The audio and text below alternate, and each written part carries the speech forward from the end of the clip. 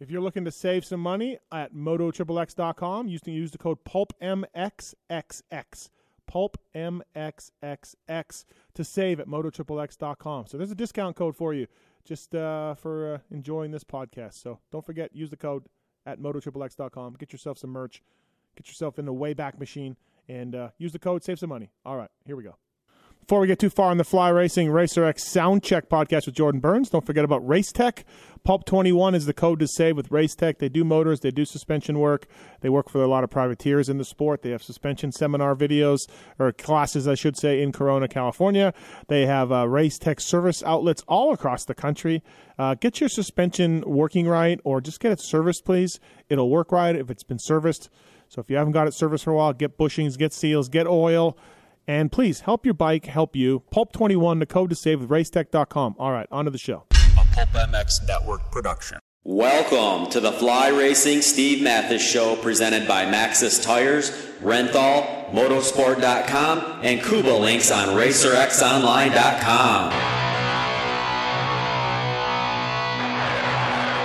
With your continuing gracious support of our sponsors, we're thriving at over 1,800 podcasts delivered with over 20 million downloads. Click the Amazon banner on Pulp MX to help us out.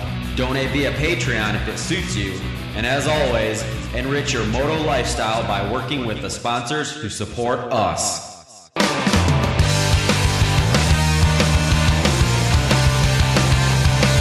The original Moto Podcast, featuring legends of the past, stars of today, season previews, race reviews, introspection, opinion, facts, and laughs. Here's the voice bringing it all to you, Steve Matthes.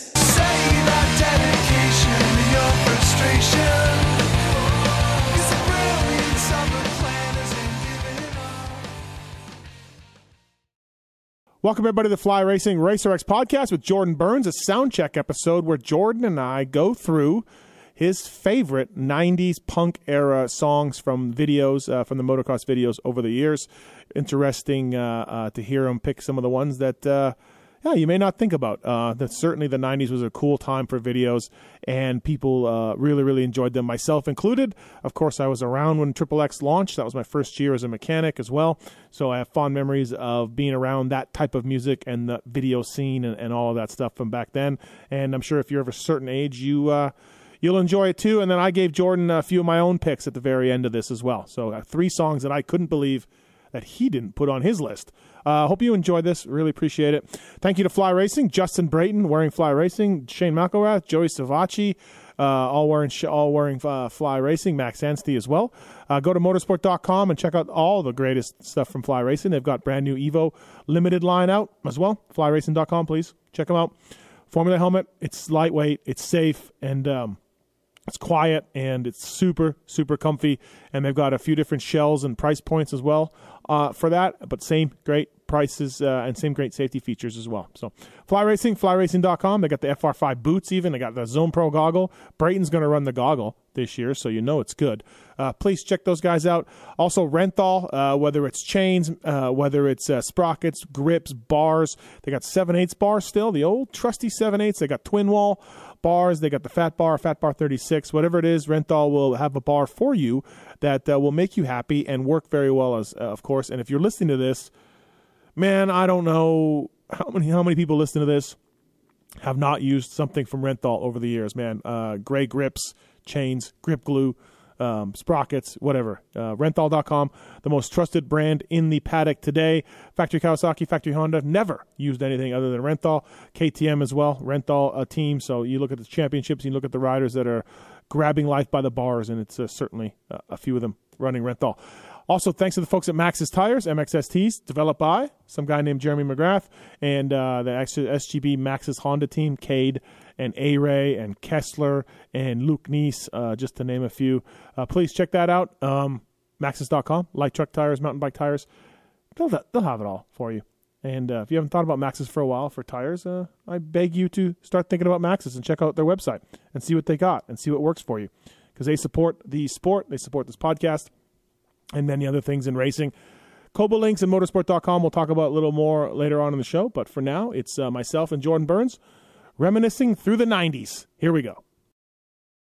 Now, as promised on the Fly Racing Racer X podcast, a good friend of mine for a long time. I once worked for him at Moto XXX, and of course, he was once in the band called Strung Out.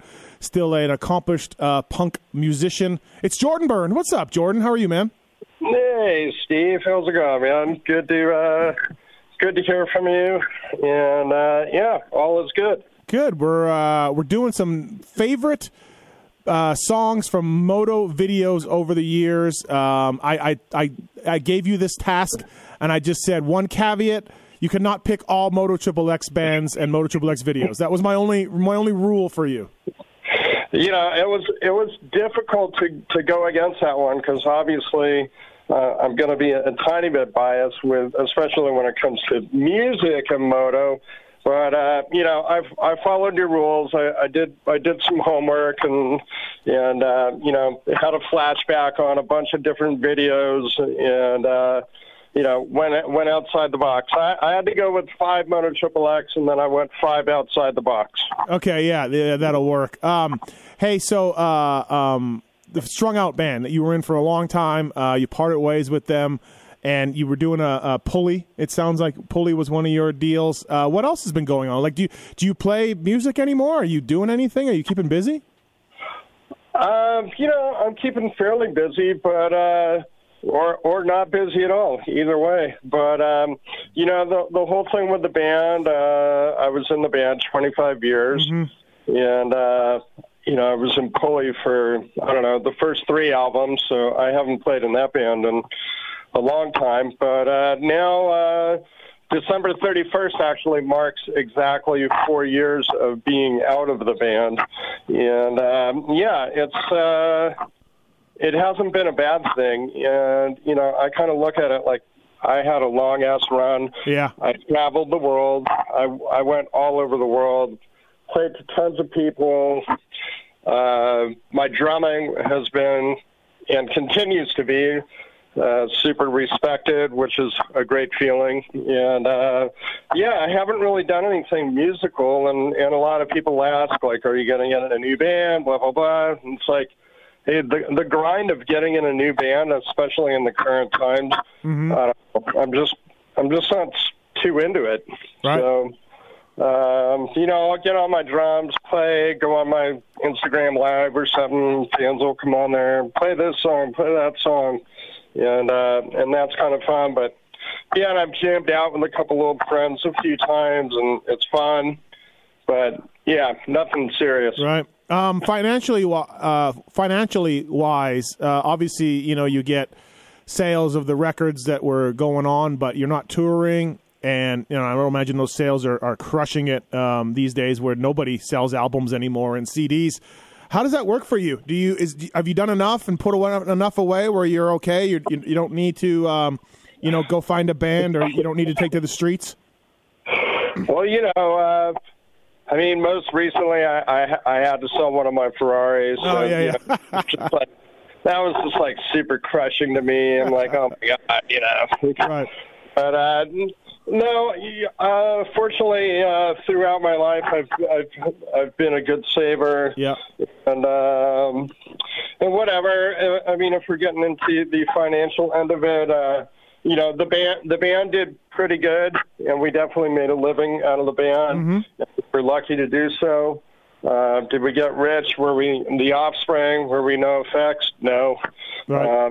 But it was pretty good, and you know, I'm fortunate to have this whole Moto XXX thing back to myself, and I'm just kind of trying to plug away at that. I don't know if I'm doing the greatest job at it, but you know, there's a bunch of sales coming in from that still, and I just, you know, I kind of need to get more on top of it with things and with new product and all that type of stuff. But you know, to answer your question, I'm all right. Good. Yeah, so absolutely the drumming was good to you, as they say, over the years. Moto XXX, of course, you can go there, get some merch. The name, of course, has been around in our industry for a long time. And lots of things, exciting things going on with you guys over the years with that, and, of course, the race team, everything else. Going back to this Soundcheck episode, What a special time in Moto. The mid '90s, late '90s videos, Krusty and Terra Firma, and of course Moto XXX, and you sent me a bunch that I had forgotten about Moto videos, but really real cool time in our sport. Yeah, I mean, this kind of flashed me back to our beginnings, and when me and Smelly, Eric Sandins, NoFX drummer, back to the time where we decided we wanted to make a video, and that basically, honestly, it came out of watching that Jeremy McGrath's Showtime video, I think, if I recall right. And we're like, holy shit, this video is so fucking embarrassing. It was like infomercials and stuff. And we were used to the whole, skate, surf, snowboarding videos that were out of control. But, it just takes me back to the time when we started and nobody knew about punk rock in the motocross scene. And it just hadn't hit yet. And with our video, not to pat ourselves on the back, but I like to think that we pretty much firsthand introduced punk rock music to the moto world. And my head gets stuck in the 90s quite a bit, especially with the brand. Music really made a mark in the motor world in the early 90s. And a lot of bands got popular through the moto world, including ours. Well, that's what I was going to ask you. So there's no doubt what you said is true. A lot of motocross people had their eyes opened up and ears opened up to a new type of music that, they wouldn't necessarily listen to, myself included. That some of the Moto XXX original soundtrack stuff I still listen to all the time, and I'm still into it.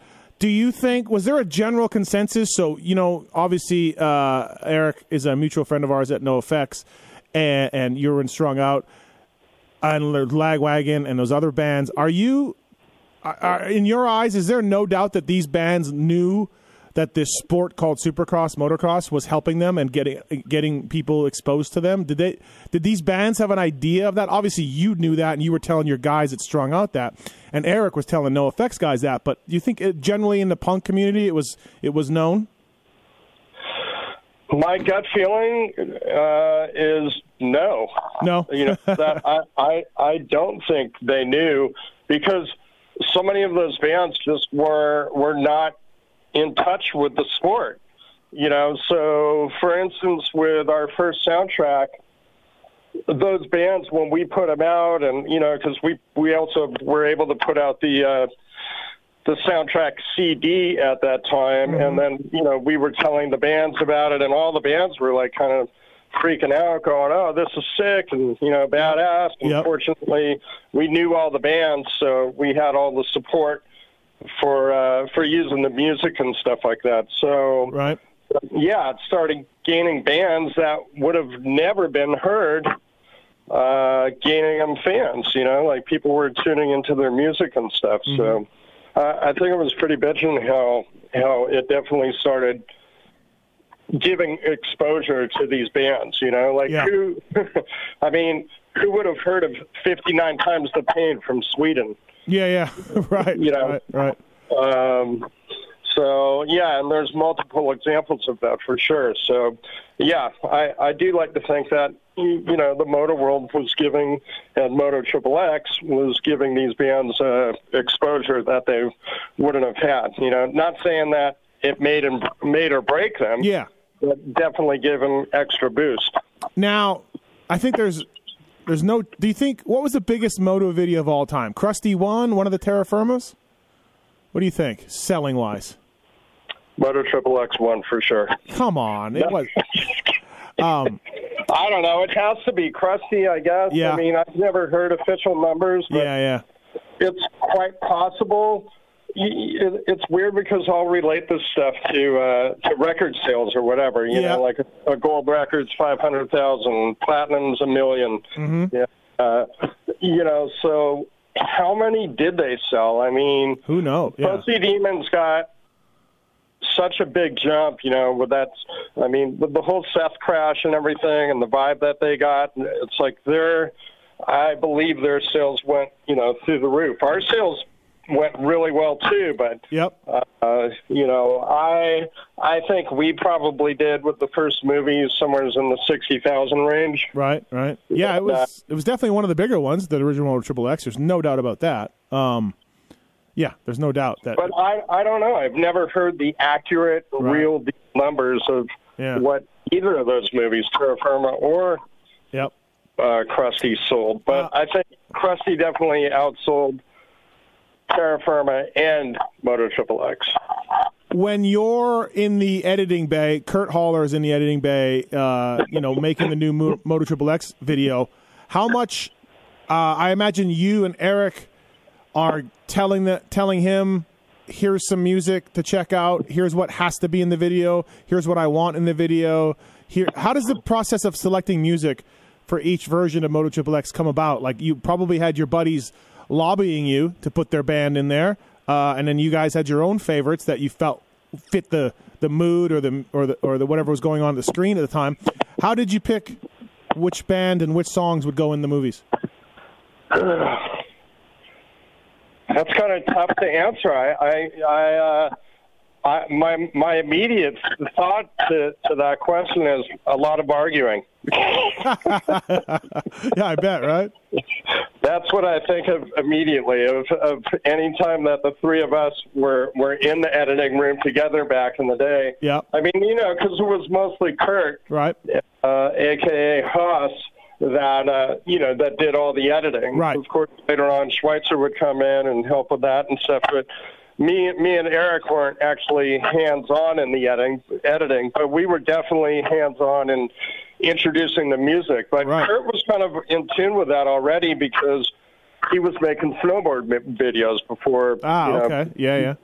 So he had already been using like my band and all these other punk bands in his snowboard videos. So yep. You know, it's an art, right? It's an art, and you have to pick the music that is going to go along with the writing that you put together and time it and have certain things click on certain points and so I don't know. It was kind of a collaborative effort and everyone introducing new music and stuff like that. But right.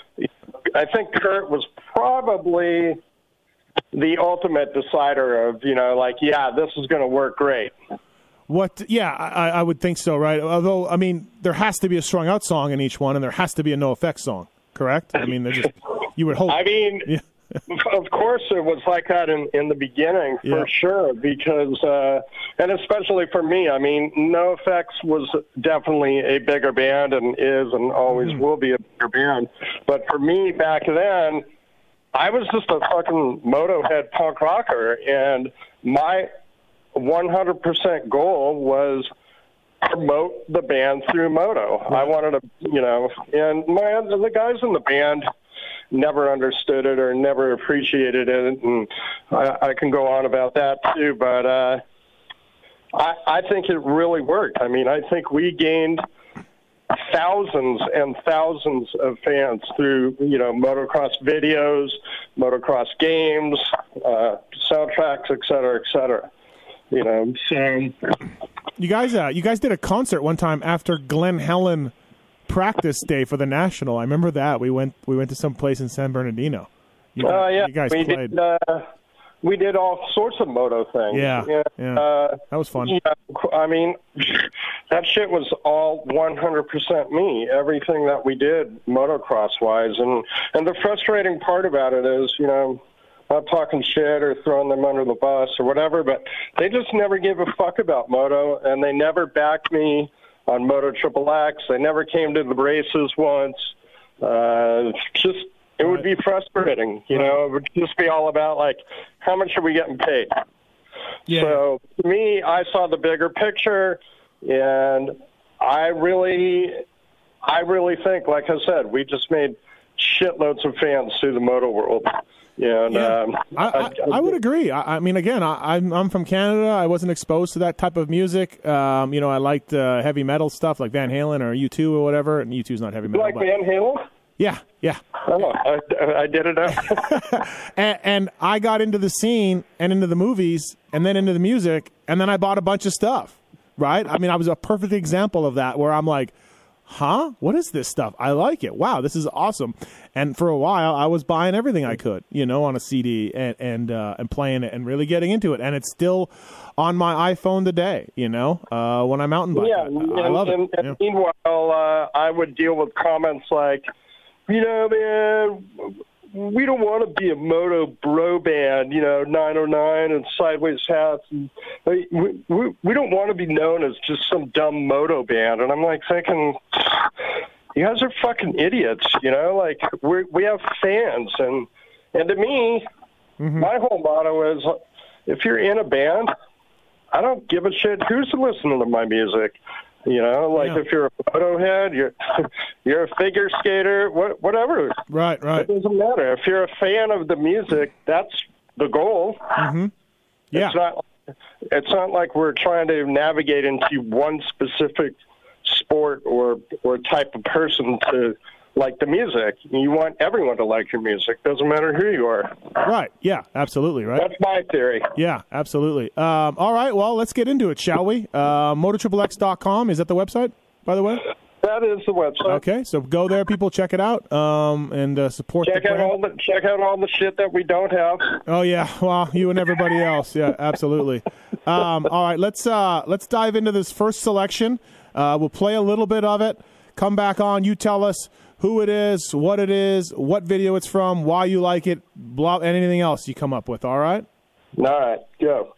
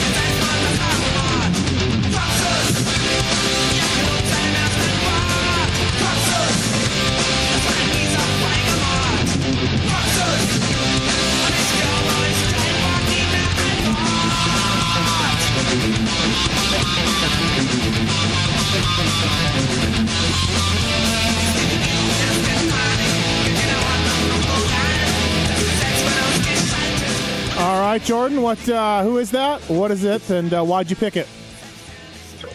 All right, well, I got to say, I really fucking love that song, and it goes so good with that section, and that is the band Wizzo, and they're from Germany, and it's a great tune, and it's so funny because, look, when we put that out in the first video, people were tripping out on it because it's sung in German, right? Yep. So there's not any English being sung in there, and it's so funny. I swear to God, back in the day, people thought like it was a white power song or something, right. And it was just so crazy to hear. And the song, by the way, is the complete opposite of that. And but that music just went so well with the segment, and that's a Moto XXX1, by the way. That is Moto XXX1, absolutely. And I'm like really proud of that whole segment because I flew out to Brian Swank's house by myself, and that was the first solo film trip that I ever did. And everything that's filmed in that entire segment is filmed by me. And, when you see your work come out in a movie like that, you're just super pumped. But, yeah, back to Wizzo. Wizzo was a band that we knew from That was on our label, Fat Records, and we had previously done, I don't know if we previously or we would go on to do a bunch of touring with them. We did some tours in Japan with Wizzo and another band, High Standard. Mm-hmm. Yeah, those guys are just a lot of fun, and I don't know, that song kicks ass. Yeah, good guys and everything and all that. Absolutely, and once in a while I still contact Axel and the singer, and we're in touch with them. I don't know how active their band is, but right. I think once in a while they'll still play like some festivals over in Germany and make it to some different spots. But that again, it just takes me back to Swink's house, filming with the Honda of Troy team, and Gene Newmack, original goon riding. I mean, the goon riding that Gene Newmack pulled off back then was just legendary, and it makes you think about, maybe like a Ronnie Mack of today or something, but Newmack, he was pulling it off back then, and he was. So many good times at Swink's house, and those guys just fucking around, and Jeff Glass being out there, Mike Brown, Larry Ward, and who the fuck knew, like, back then that those guys would end up riding for Team Moto XXX. So, all right. Obviously, I miss Brian Swink a lot, and he was just so much fun and a good dude, and obviously absolutely legendary on a motorcycle. And, that sand track that he had. Yeah, it was gnarly. I tried to ride it. I couldn't even do a lap around it. It was pretty gnarly. All right. Sounds good. Here's the next one up. It's a little bit of a slow burn here.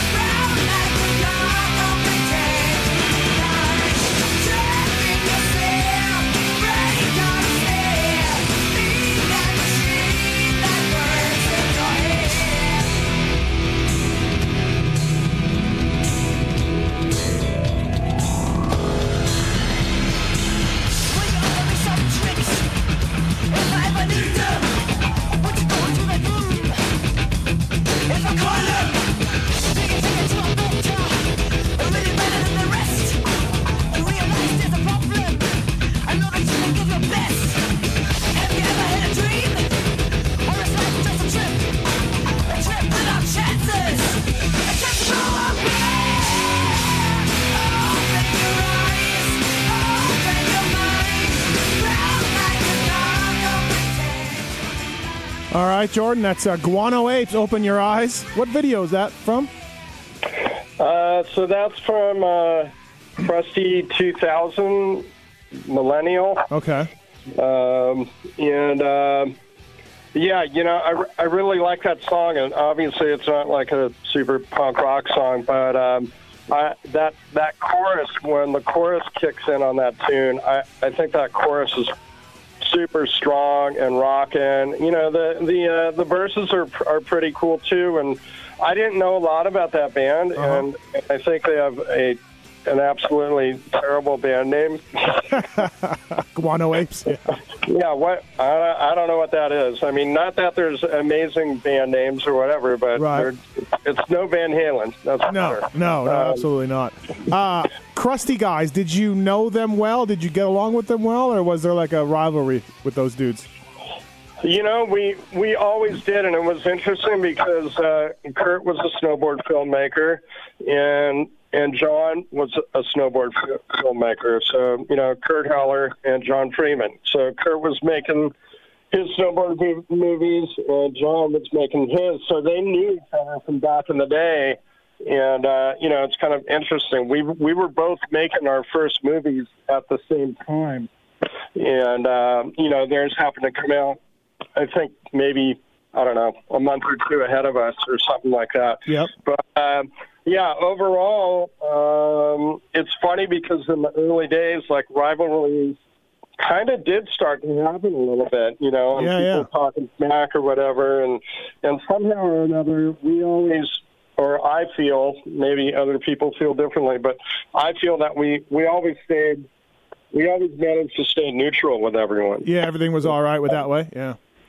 So, and it's cool, and currently I'm still friends with John Freeman. He lives just a couple miles from me, and we've been doing a couple mountain bike rides together and stuff. And actually, Bubba came out here and was at Freeman's house, and me, John, and Bubba went out to dinner and hung out. So cool. Yeah, it's always been cool, and I think we always respected what they did with their movie, and maybe a bit envious, maybe a little jealous, all the attention that they got, and there's so many people that know Krusty that don't know Moto Triple X, and so it's cool. But we just kind of went a different route, right?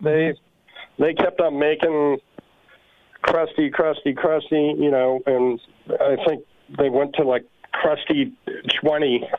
Yeah. It's like, I mean, we stopped at Moto Triple X 6, and one of the reasons I think we stopped is it was just getting so played out. The whole Moto movie scene was just getting ridiculous, and but yeah, again, we definitely had respect for them, and got along with them. So they did. There's no denying what they did for the whole motocross scene and how they blew up, or the freestyle motocross scene, whatever. All right. We happened to go a different route, and we took all our money and started this race team for these two amazing, brilliant guys, Brian Swank and Brian Deegan. By the way, too, it's an old story now, but I did the complete oral history of the Moto Triple X team. I was on it for a year with Nick Way.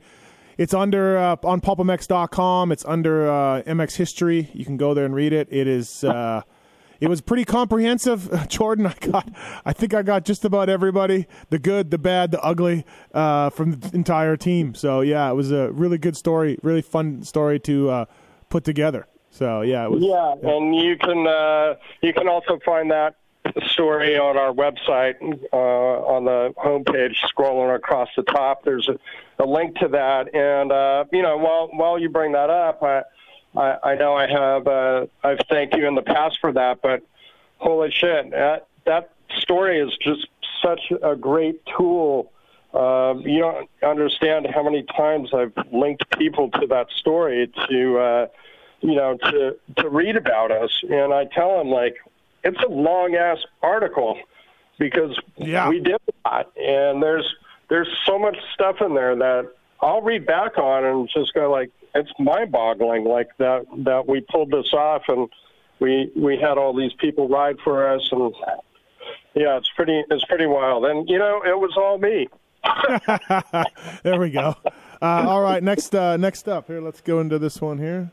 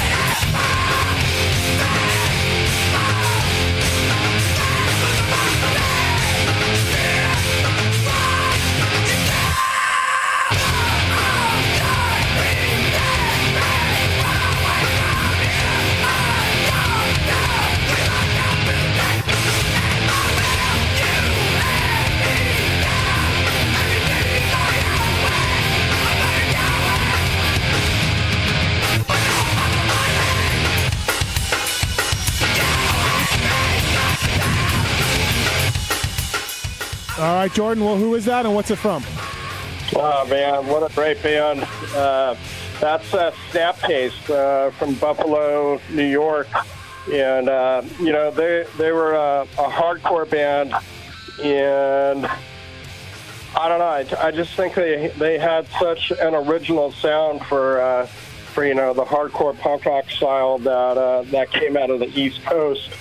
And, that song, I mean, if that song doesn't make you want to bob your head and, pull off some hardcore slam dancing and punch some people in the face, I don't know what will. What video was it from? So that video is Moto X3. It's All For You. And that song is the opening song for the video. And, your opening song, it's like a first song on your album. Yeah. I always make comparisons to, Moto and music and back and forth and stuff. But I think it's just crucial, It's you want to have a powerful tune that really gets people going, and I think that song definitely nailed it. And there's a lot of cool shit through that first segment. It's kind of the overall stuff like of what you're going to see throughout the video. Mm-hmm. That song just has a really good driving force. And if you listen to the singer of Snapcase, it's like, I mean, it's so unique. It's weird. He has it's just a very monotone type of singing, right? It's like super different. Like his voice never changes pitch or anything. It's always that same pulsing monotone kind of sound. I don't know. It's cool. They had their original sound, and we took Snapcase on tour all throughout Canada back in the day, and we had some really good times with them. So, yeah, good stuff. All right, next song. Here we go.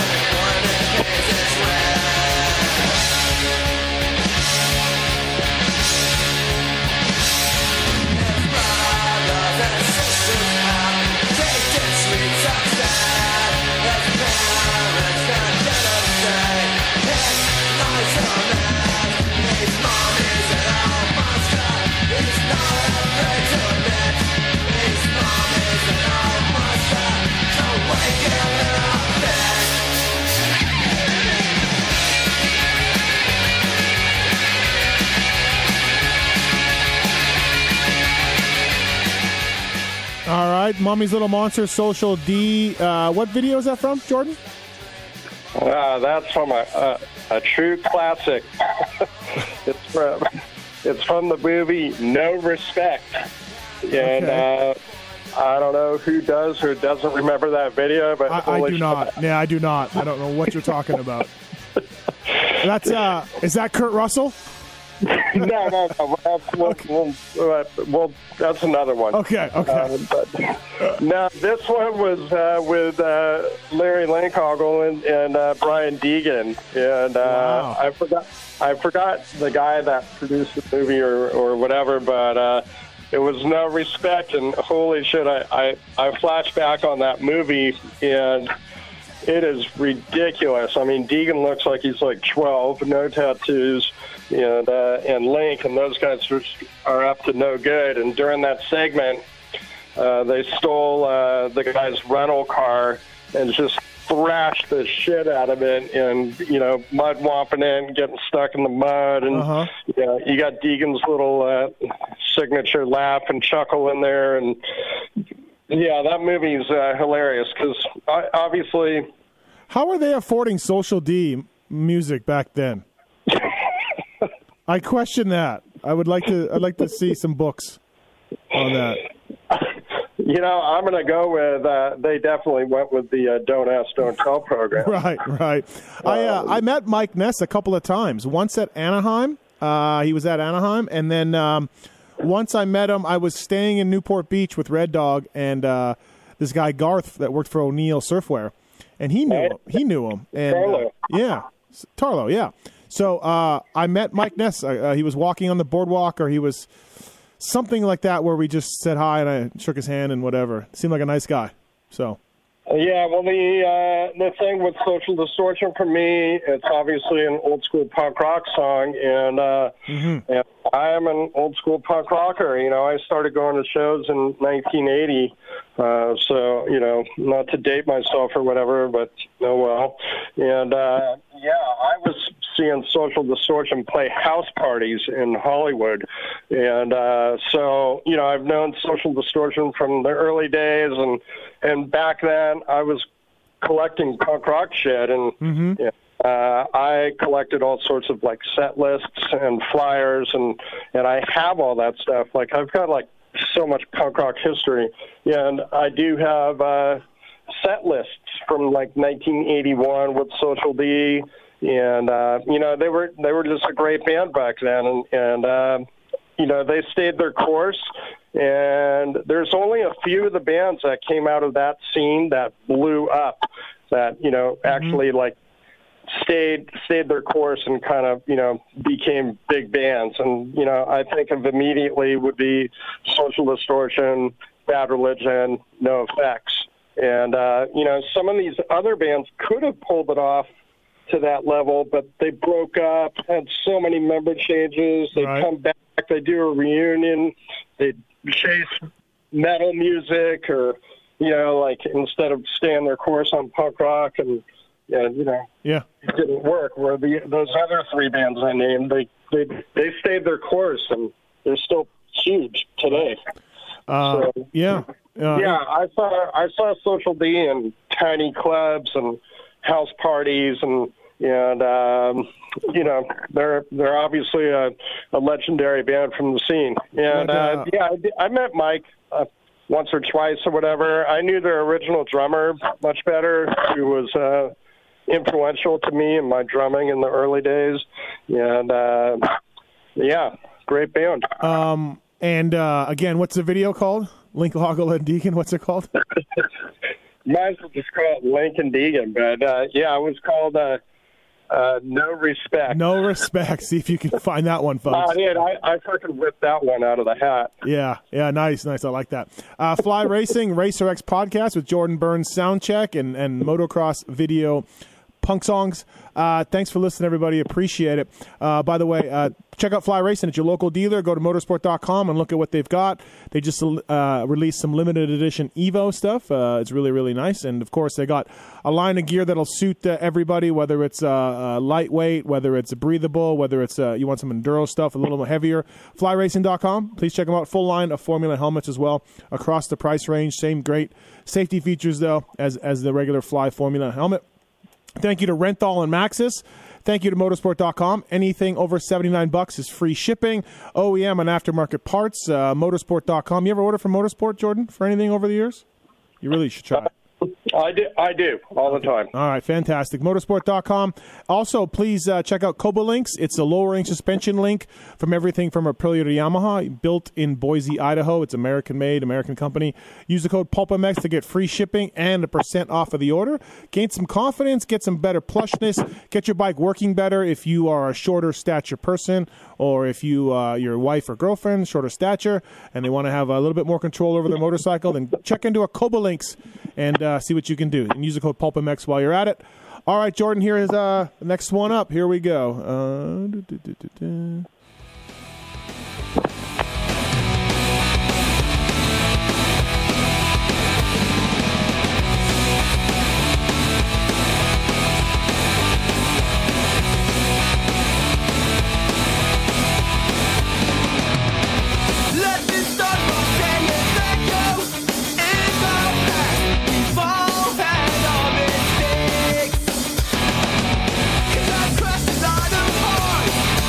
Only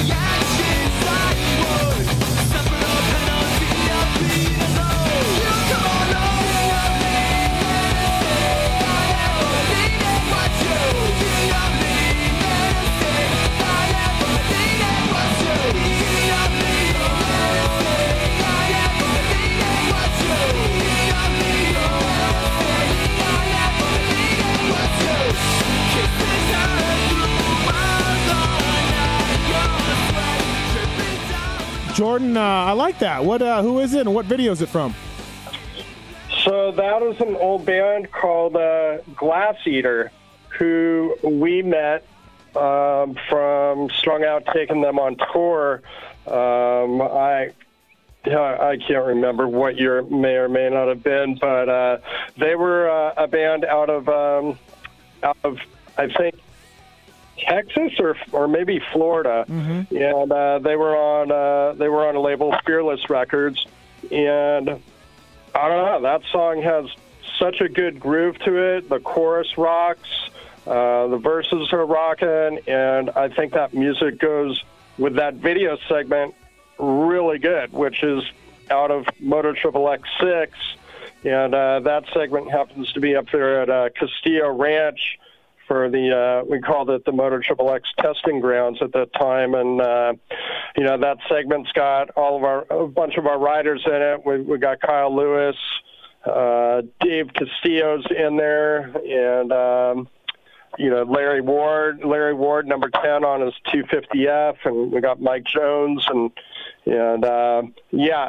anyone that's familiar with Castillo Ranch knows that it's a badass facility up there. And so obviously the gnarly thing about that segment was Dave Castillo's crash on that giant whatever 200-foot jump. Yeah. And he basically pulled a Seth Enslow on that jump and went huge, came down, his whole front rim crushed, or the spokes broke, and went over the bars, and he got life flighted out of there. Oh, and, it was that bad? I didn't know I didn't know it was life flight. Wow. Okay. Yeah, actually, and I think you can look up Moto XXX or Dave Castillo or whatever on YouTube, and you can see that crash. I mean, it's gnarly, and I think there's footage of him going away in the helicopter, maybe a little bit in the hospital as well. But Castillo Ranch is famous, and there's been so much stuff done up there, and so many teams and everybody have tested up there at the Supercross track. And another fun fact about Castillo Ranch, speaking of Moto XXX, would be, and it's funny to let this out of the hat right now. I mean, not like people don't know, or maybe they don't know, but when we filmed Moto XXX1 out at Castillo Ranch, and we filmed with Mikel Pichon, and I don't know if you remember that section, but we called it the South of France. Oh yeah, okay. Yeah, that was not the South of France. Right. It was Castillo Ranch. Yeah. But everybody thought we went to France because it was Mikel Pichon. So some fun facts about that is I would be traveling on tour, and we would be in France and other places, but people would tell me how awesome that section is, and they know where that track is in France. You're like, yeah, okay, got it. And we'd be dying laughing. And it was funny because, we filmed that first movie on a small budget. So it was just funny because all these other people were, we knew they were making films, and we just came up with our own title for that and called it The South of France. And everybody thought that whole segment was filmed in France. What, for the Castillo jump, do you remember the specifics of it as far as, was he went long, obviously, but was that the plan, was to jump that far? Or because it was kind of a fadeaway hill, right? The hill was going down. And yeah. But what was the ultimate, was it like, hey, I'm just going to jump super far, or did he misjudge something, or what? Yeah, I don't know exactly what happened because, the other guys are jumping it. You got Mike Jones jumping it. You got Kyle Lewis jumping it. And, they're airing it out. And I don't really know what went south. I'm kind of just attributing it to, the wheel field, the front wheel field. He went that big, and the way he came down and landed, and it just blew the spokes apart. So Yeah, an unfortunate crash, and I guess he was lucky not to get hurt worse than he did, because obviously Dave was alive and well and doing good. As far as we know, anyways. As far as we know. As far as we know, yes. All right, let's get into it. One more little thing about the band, Glass Eater. It was just really cool. They were cool dudes, and I thought that music went really well with the segment. It's got a really good drive to it, and I'm sure there's not many people out there that that know the band Glass Eater, but hopefully it'll give a little revival. I'm pretty sure they have they've got a current Instagram, Glass Eater Official, so maybe drop on there and say you heard it on Moto XXX. All right, next one. Here we go.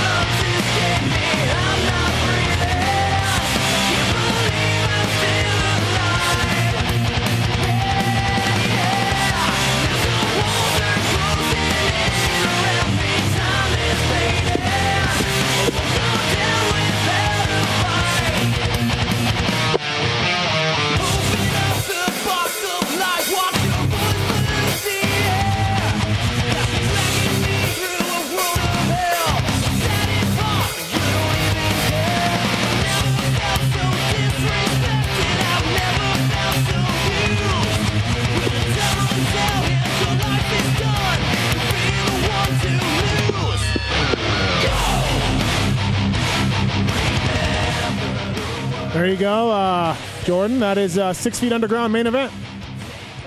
The main event. Long before the main event Moto podcast, too. Yeah. I'm not familiar with this gentleman, but, You're not. We've never heard of this guy, right? No. The singer of this band, he's kind of a rock star. Good song. Good band. Good song. 6 Feet Under by the main event, and I really like that tune. I got to admit, and I would tell that guy Daniel Blair. You ever heard of him? No. Yeah, he's kind of like your other guy that you guys asked if you've ever heard of him. Yeah, I never heard of him either, or a Kenneth Watson, Never heard of Kenneth Watson either. No, absolutely. We'll give a little comment about that too, but. The music-wise, I've listened to that song so many times. I've told Daniel back in the day that I just really love that song. It's got a killer chorus, and it's super driving, and I think it fit really well in that movie. And that movie that it's from would be On the Pipe 5, made by the infamous Jay Schweitzer. And, Jay's got a lot of history with Moto XXX. He was a part of the Moto XXX movies back, I think, 4, 5, and 6. And, he filmed that segment, I think, up in Reno.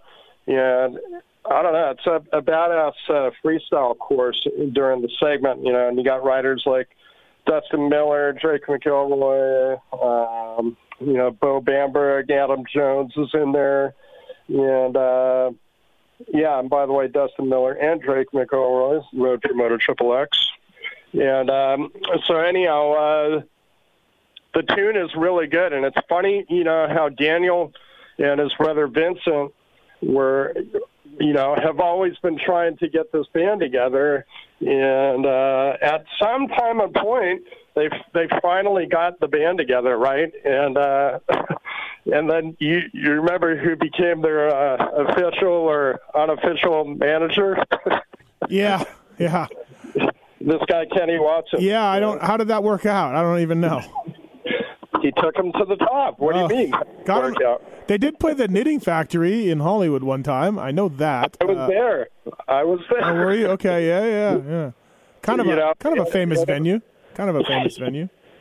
And it's so funny, like when you watch a band and you can listen to them on a CD, and then you watch a band live, and it's kind of a hard task being a front man of a band and being that guy and being entertaining and knowing what to do and how to act and blah blah blah. It's not easy, and it was just really it was fun to watch Daniel Blair try and pull it off. And we did shows with them. I think we played together at the Hard Rock Cafe out by the pool. Like Carrie Hart put something on, and it was like main event and Strung Out, and so they got to play with us a couple times. But back to that song, it's just really interesting because I think Vincent Blair writes everything, and he does the recordings and does. I don't know if I'm supposed to say this or not, but I think all the drums are programmed. But Vincent is really musical and creative, and he has the knowledge with all the Pro Tools and stuff like that to make a great sounding production. Because I think the production on that song is really good, and you have to think about it. Like back in the day, there was bands that spent so much money on their recordings to get a good sound. So I've always thought that the production on that song is really good, aside from the song being great. But a good tune, right? Daniel Blair. Yeah, I agree. Who knew? He's still doing it. I think Daniel Blair just released some new music today, some cover song or something that I just kind of took a little glimpse at that. From the movie Rad. Yeah. Yeah. All right, next one up.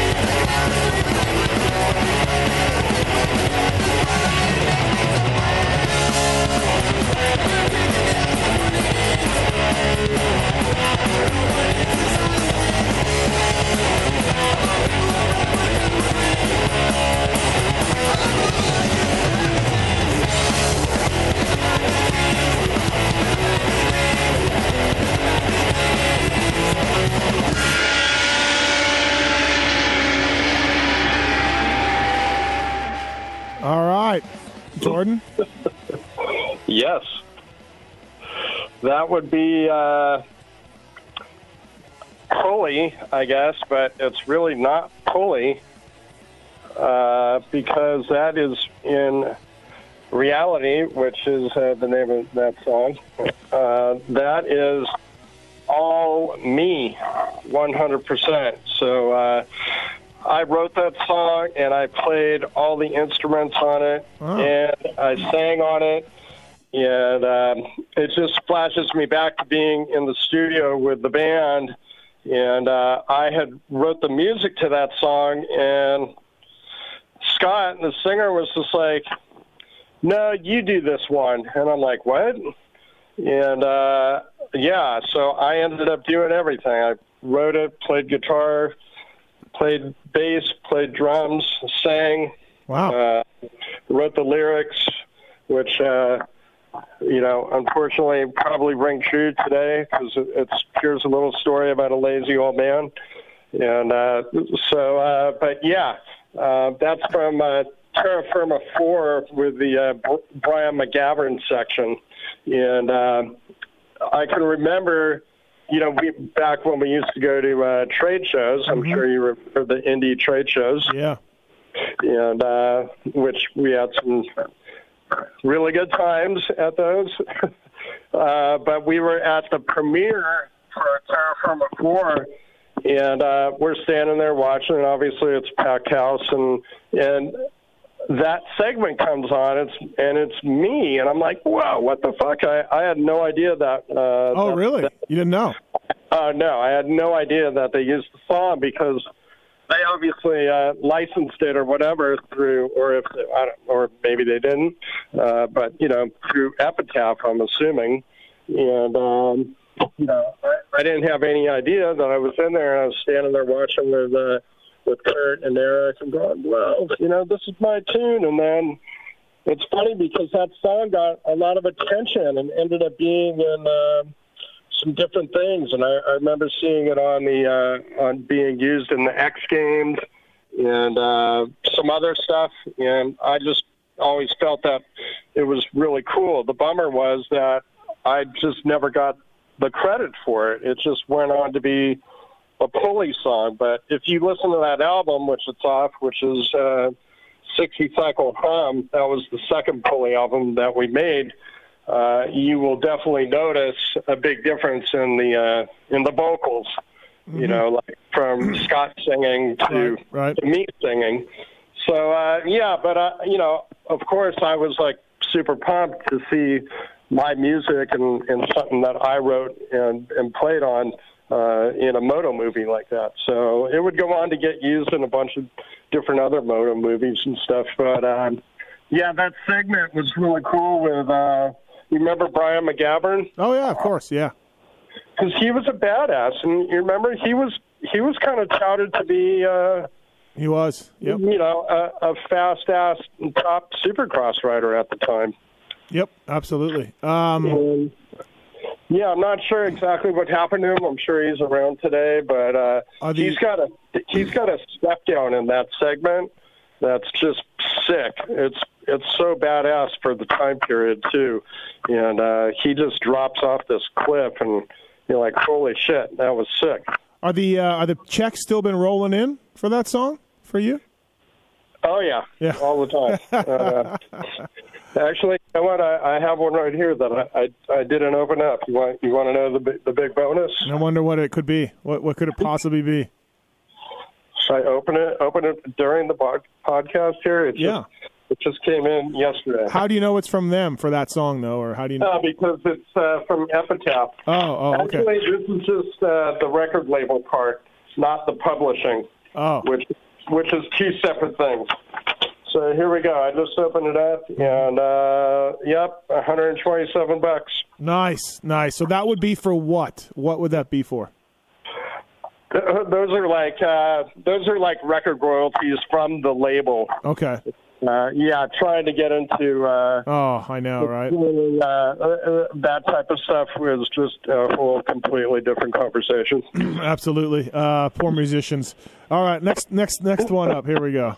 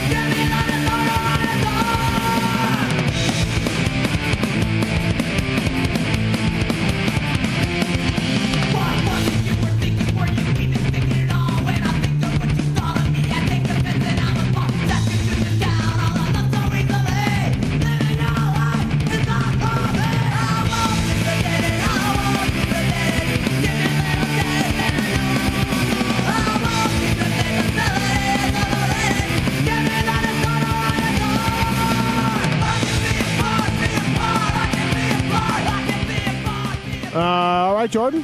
Who's that? What's it from? So that would be the old school band known as AFI. Yeah. And, that movie is from, the song is from the movie LBZ Chrome. Have you ever heard of LBZ? That's Kurt Russell. Yeah. I said this to you the other day, and you loved it. Mike Russell. I think I was getting Kurt Clovis and Mike Russell mixed up. Dude, I love that. When he busted that out on me yesterday, I was laughing. Kurt Russell. I'm like, yep, that's him, Kurt. Kurt Russell. Yeah. And then I watched the beginning of that movie, and I'm like, you know what? I mean, Kurt Russell is in the beginning of that movie, just in his pimp outfit and getting his Cadillac or whatever. And yeah, absolutely. My bad. I actually went to a party that he put on one time. I don't know where it was. It was up in... Wait, Mike Russell or Kurt Russell? No, Mike Russell, LBZ. Okay. Yeah. All right, just clarifying. Yeah. I forget where it was. It was it in Corona? I think it was in Corona. I don't know. Well, he did many, of course. Yeah. It's probably somehow or whatever. I don't know if it was his or not, but the whole Club Rubber scene. Yep. And all of that. But yeah, so pretty funny that, LBC came along and obviously made a big statement and impact with their baggy clothes and all that stuff. And Daniel Blair wore LBZ in Supercross. Daniel Blair did. Do you think he's proud of that, or does he accept it, or is he I make sure he never forgets it. That's for sure. I do well in making sure that he never forgets that he wore LBZ in the race with a belt. He had a belt on and everything. Yeah. Yeah, it was definitely interesting back then, and it's that segment for the song was they're out there in the sand dunes or whatever, and I think they got like Trigger Gum and DJ Sweeney and Turtle Weiskopf. If you remember any of those guys. Oh yeah. And so.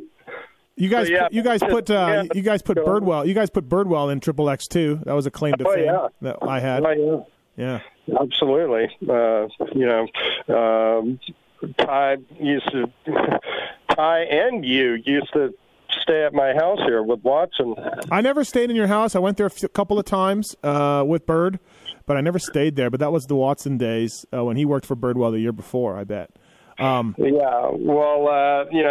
It's sidetracking a little bit, but holy shit, those early times when Watson lived here with me and Billy Joe Mercer, and oh my God, this house was out of control back with guys like Birdwell and Ray Crum, Myers, Lance Hill, a lot of old crew, Deegan, Paul Curry. Everyone's just showing up over here and just out of control parties, but a lot of fun times. But back to the segment,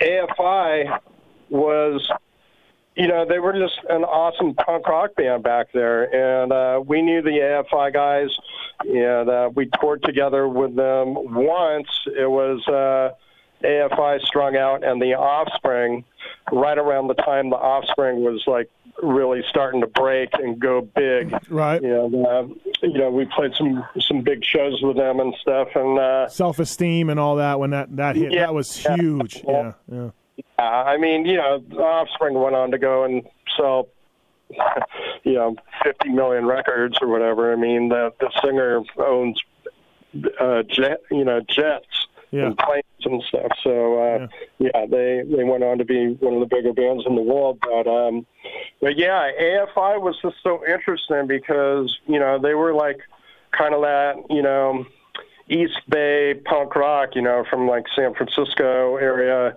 And they were on Nitro Records, which was the singer from the Offspring's label. And, Nitro supported our team. So did Epitaph and Fat Records, which I think we were definitely the first team being supported in any shape, form, or fashion by record labels. And was that an actual cash paying sponsor? Those guys? It was. Yeah. Wow. Yeah. Cool. So, I mean, it wasn't like huge money, but it was definitely big money from a record label back then. I think they were giving us $5,000 each.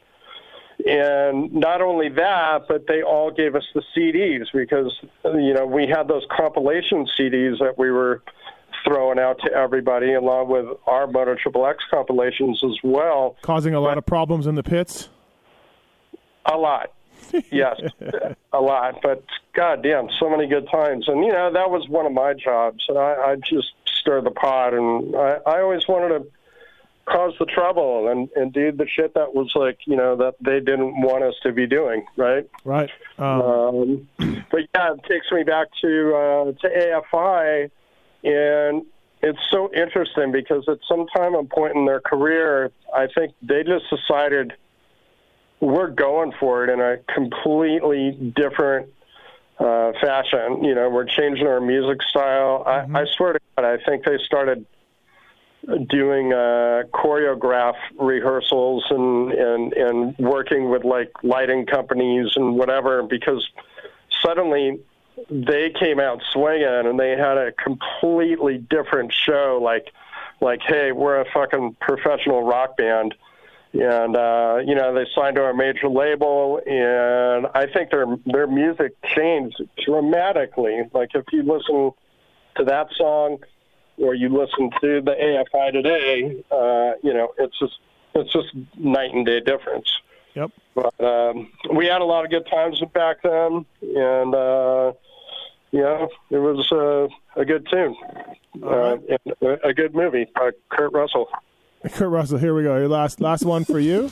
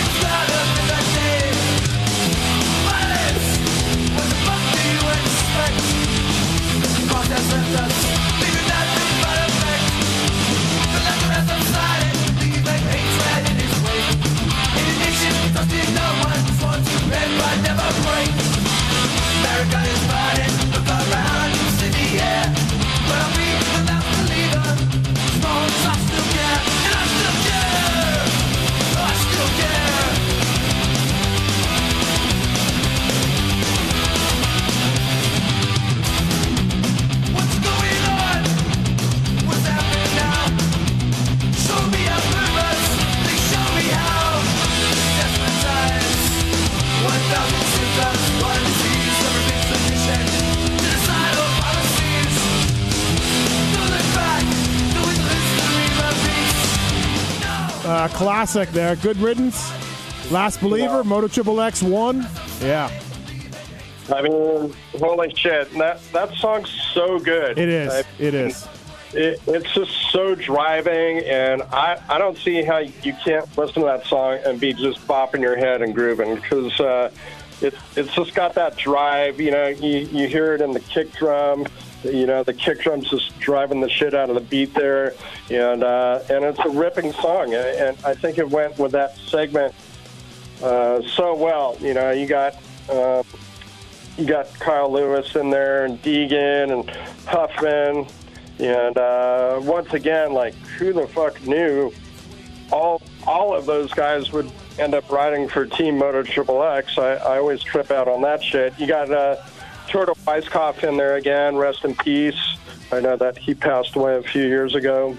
Yeah, but yeah, Good Riddance was just another band from Fat Records and from Santa Cruz, California. And I don't know, I think that's a really infamous song from our soundtrack. And for sure, I dig the lyrics, like, black and white, we're all the fucking same. It's like, It's got good message in there and stuff. And, Good Riddance is kind of a political band and stuff. And they're still cranking it out today. Oh, are they? Yeah. Okay. Yeah, so they're still playing. I think they had a period where they broke up for maybe 5 years, but they're back strong, and yeah, that's definitely for sure one of my favorite Good Riddance songs, along with another one called Steps. That's Steps. Another great Good Riddance song, but another great punk band from the scene that's still cranking away, and yeah, like we said, that was from Moto XXX1, and another good tune. Now, those are your songs that are gone. We just went through them. They're all a good choice. Some great picks in there. I have 3 of my own that I can't believe you didn't put in your list. 3 indispensable 90s Moto punk songs that I think are amazing and I listen to all the time. And so 3 of my own here on the Fly Racing Racer X Soundcheck. Here's first one. Here we go. All right.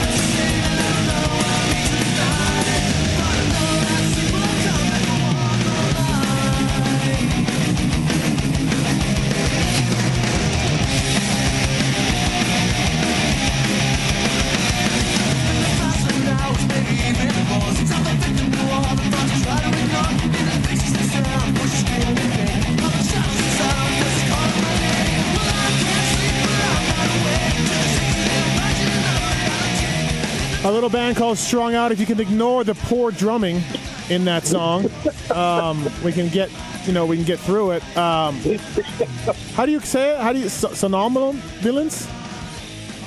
The song Somnambulance. Somnambulance, yeah. What's the story behind that one? Well, it's an interesting pick for you, and it's just so weird for me, right, being in my shoes or whatever. And obviously, like when you asked me to do this, I'm sure I could have picked a song from my band, and my initial thoughts were like, why? I'm not looking to promote my old band anymore, and especially through the motocross scene. And I don't know if that is or isn't bitter or whatever. It's not bitter. It's just like I feel like I didn't have to. Am I proud of the music that we made? Absolutely. And that song was definitely another driving song. It was during the segment with I think with Mike Craig and Andy Harrington.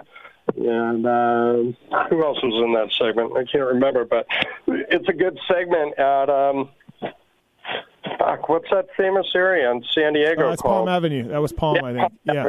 Yep. Yeah. So and then we all went to Andy Harrington's house for his 18th birthday and got a bunch of hookers over there. And yeah, unfortunately, we weren't able to show all of that real footage of what happened at that party. But I remember back in the day, like when Parts Unlimited picked up our video, we had to like edit some things out for them to pick up the video and sell it. So, back to the band. Was that a more popular song for you guys? Was that? I think so, because it came off that album, which was Suburban Teenage Wasteland Blues, which just had its 25-year anniversary, which is pretty crazy. And but I would say that album in general was definitely the most popular and the biggest selling album for the band. I think that album sold somewhere around, I think somewhere in the neighborhood of 180,000. Is Was that song any difficult to play drum wise? Anything different about that song for you? Anything? No, not necessarily, because it's more of a mid-tempo song compared to like some of the other songs that are just wide open at 200 plus BPM, beats per minute, right. And so a song like Gearbox or Better Days, that's just wide open the entire song. It's more difficult to play. And, I think back to when we made that record, our goal was just play as fast as fucking possible. And I think we achieved that. And that's one of the things that people really liked about that album, was the speed, how technical it was, and obviously the melodies and everything. And the song that you picked, Somnambulance, there, it's got a really killer vocal melody, and the singer was, if I can give him any props, as a singer, a songwriter, he was just super creative, especially with the way he worded things, and his lyrical content and stuff was like, I think pretty different than a lot of the other bands that were out there. So, the whole package put together is what helped with our success. All right, next up.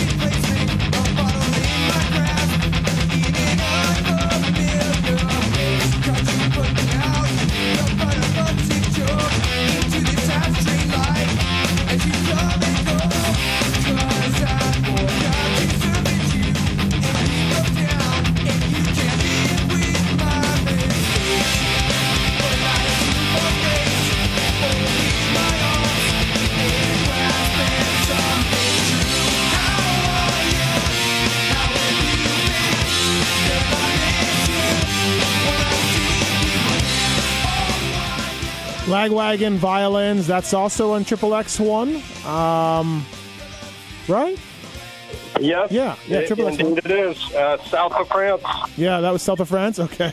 South of France section. Definitely one of the bands that little more mainstream, Lagwagon, I feel like, a little bit. You agree? I would not consider them mainstream at all. Well, I don't mean mainstream, but I mean more mainstream than underground punk band. Like they seem like if if you're like trying to be cool, you Lagwagon and NoFX. If you're trying to be like, get some street cred with punk people. I don't know. Maybe I don't know what I'm talking about. It was really tough for me not to pick that song in my choices because I think it's just a fucking great song, and it's again, maybe I use that word drive, but it's really driving, and it went so well with the riding footage back then, and Lagwagon's a great band. They did albums, and tour. They just wrapped up a tour recently, I think. In these weird touring times, but yeah, definitely a great band, and we did touring with those guys. One of our early tours was us and Lagwagon. We did like 6 weeks or longer, something like that. We went all over Canada. We went to Europe together. Holy shit, we went to Finland together, the one and only time that our band made it to Finland. Mm-hmm.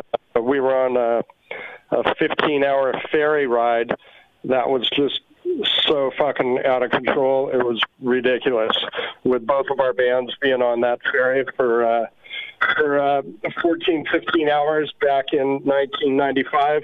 Out of control. All right, last song. I can't believe you didn't pick this one either. Just cannot believe it, but here we go. Jeremy McGrath, Steel Roots.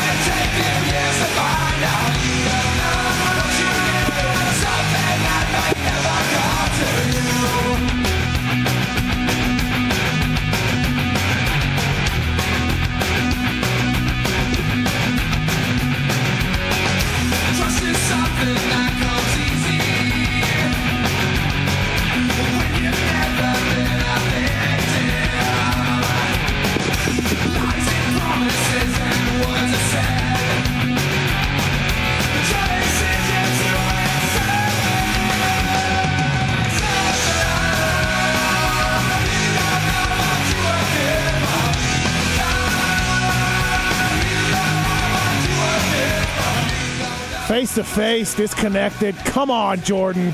Come on. Well, holy shit, there's so much good music to pick from. And obviously that's it's another legendary classic song by a great band, Face to Face. And they've got so much good music and so much good tunes. So, yeah, when you were telling me that was going to be one of yours, I'm like, yeah, I mean, it's another good one. But when you're given 10 choices, it's hard to pick because there's so many killer bands out there. I mean, look at how many bands we didn't mention with great music. So, with Face to Face and that movie Steel Roots, it makes me immediately think about how Ken Roxon recreated that. Remember they did that recreation, segment? Yep. And, Roxon rode the 250 or McGrath bike. He definitely made up for a Showtime video, Jeremy did, with Steel Roots. Yeah, he did. I mean, go back and watch that Showtime video and you'll see what I mean. Do you know the guys from Face to Face? Did you tour with them ever? Oh yeah, we did a lot of touring with Face to Face. All the guys are great, and they're older. They're older than you, I would think, right? They've been around a little while longer than you guys were, or no? I don't think too much longer. Okay. Maybe by 2 years or something. Oh, like okay, that. all right. I thought more than that. I thought it was But I don't think too much longer, and. They've created some awesome music, and, I got to give a shout because they've got my favorite bass player pretty much ever. Actually, they got two of my favorite bass players, but Chris Shiflett, is not Chris Shiflett, sorry, that's his brother, Scott Shiflett. Is a bass player in that band. Holy fuck, he's such an incredible musician. I hate kissing his ass or whatever, and he knows it, but his bass playing is just, mesmerizing to me. He's so good. And, Matt was the original bass player in the band who went on to go and play with No Use for a Name. And he's an incredible player too. I was in I was in Pulley with him. He was on the first Pulley album. Oh, okay. And he's also a great player. But, yeah, so taking that back to that recreation of that Ken Roxon did, Wes Williams was involved with Red Bull and stuff, and I played the middleman on that whole connection of making that song happen again for the movie. And, getting the music rights and everything and getting those guys on board and getting their publishing done and stuff. I played the middleman to make that happen. Of course, people Was it hard? Or was it hard to do, or no? It was okay. They were cool. It wasn't too bad, actually, because the band was on board. And I remember we played a New Year's Eve show together with Face to Face. And if you watch that segment, because I filmed it, I filmed Trevor doing a little interview, and the little interview got put into the segment at the end of that video with Trevor saying that they were stoked to be a part of Terra Firma and this new thing, and I think Wes was really stoked on that kind of piece. It was like a nice ending piece for that for that segment. So, but yeah, Face to Face, great band, great music, and I think they'd be stoked that the legendary podcaster from Pulp MX, it's one of his favorite songs. It really is. I could not find the Ragdoll song from Seth Enslow from Krusty One. I couldn't find it anywhere. It was a probably honorable mention for me out of my three, but and that's a cool song. But I think that's more of a cool song because of the segment, not because I agree. That's an amazing song. I have that segment burned in my brain as a kid watching it and rewinding it and going back and then just iconic, right? So let me ask you this, in your opinion, in an honest opinion, if Krusty Demons didn't have that Seth crash in the movie, would it have made a difference in how big they were or weren't? Yeah, great question. I don't know. I'd have to watch it again. I mean, I think that's what everybody was talking about, right? So I think the answer to that question is 100% it made the difference, right. Because no one had seen a crash like that, and it was just so ridiculous and out of control and evilish and, everything and like that. Like it was a win for their movie, and no one else had a crash like that. And I think it was a huge selling point. And yeah, you're probably right. Yeah, it was big. It was big. Absolutely, and Seth is a legend, and everything he did after that, and we were fortunate enough to get him in. He filmed with us and stuff, and it was just interesting because you had, like you said, you talked a little bit about the rivalries, and we tried to stay neutral in that shit. So, we had writers that were in both movies. Yeah. All right, man. Well, thanks for the time. Appreciate it. Really, really fun to do. Good choices by you. A little unexpected too, which I liked. And so that was cool. Really special time in our sport for sure. And you were part of it with the videos and the team and the music. I thought the idea, because I made a playlist on my phone for mountain biking, and I just called it 90s Punk, and I put, I don't know, whatever, 15, 20 songs on it. And, that's what got me thinking, like, man, these are such good songs. And I just was like, I'm like, I don't know much about the bands or the songs. I just know I really like it. I know it takes me back, which is what music is supposed to do. It takes me back to a special time in my life, and I knew that you were quite up on all this stuff, obviously, not to mention in the bands for two of the songs that I like.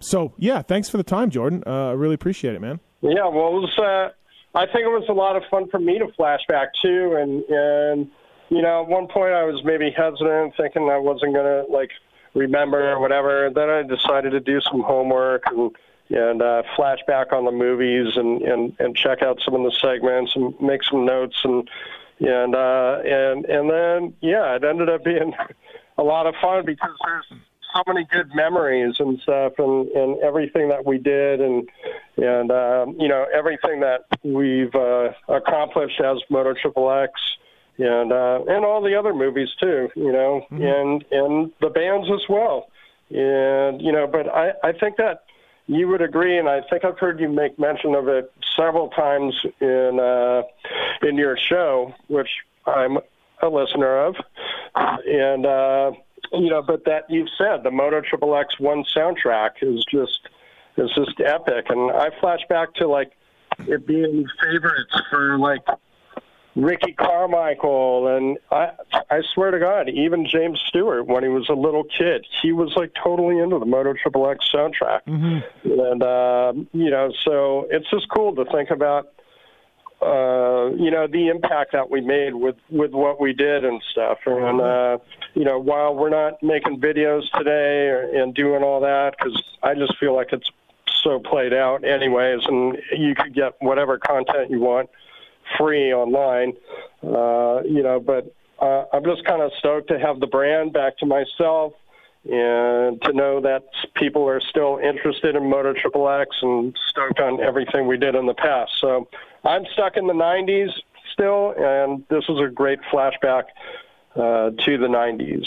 Awesome, man. Well, thanks for doing the Fly Racing Racer X podcast Soundcheck. Appreciate it, Jordan, and I'm sure we'll talk down the road, man. Thank you. Awesome. See ya.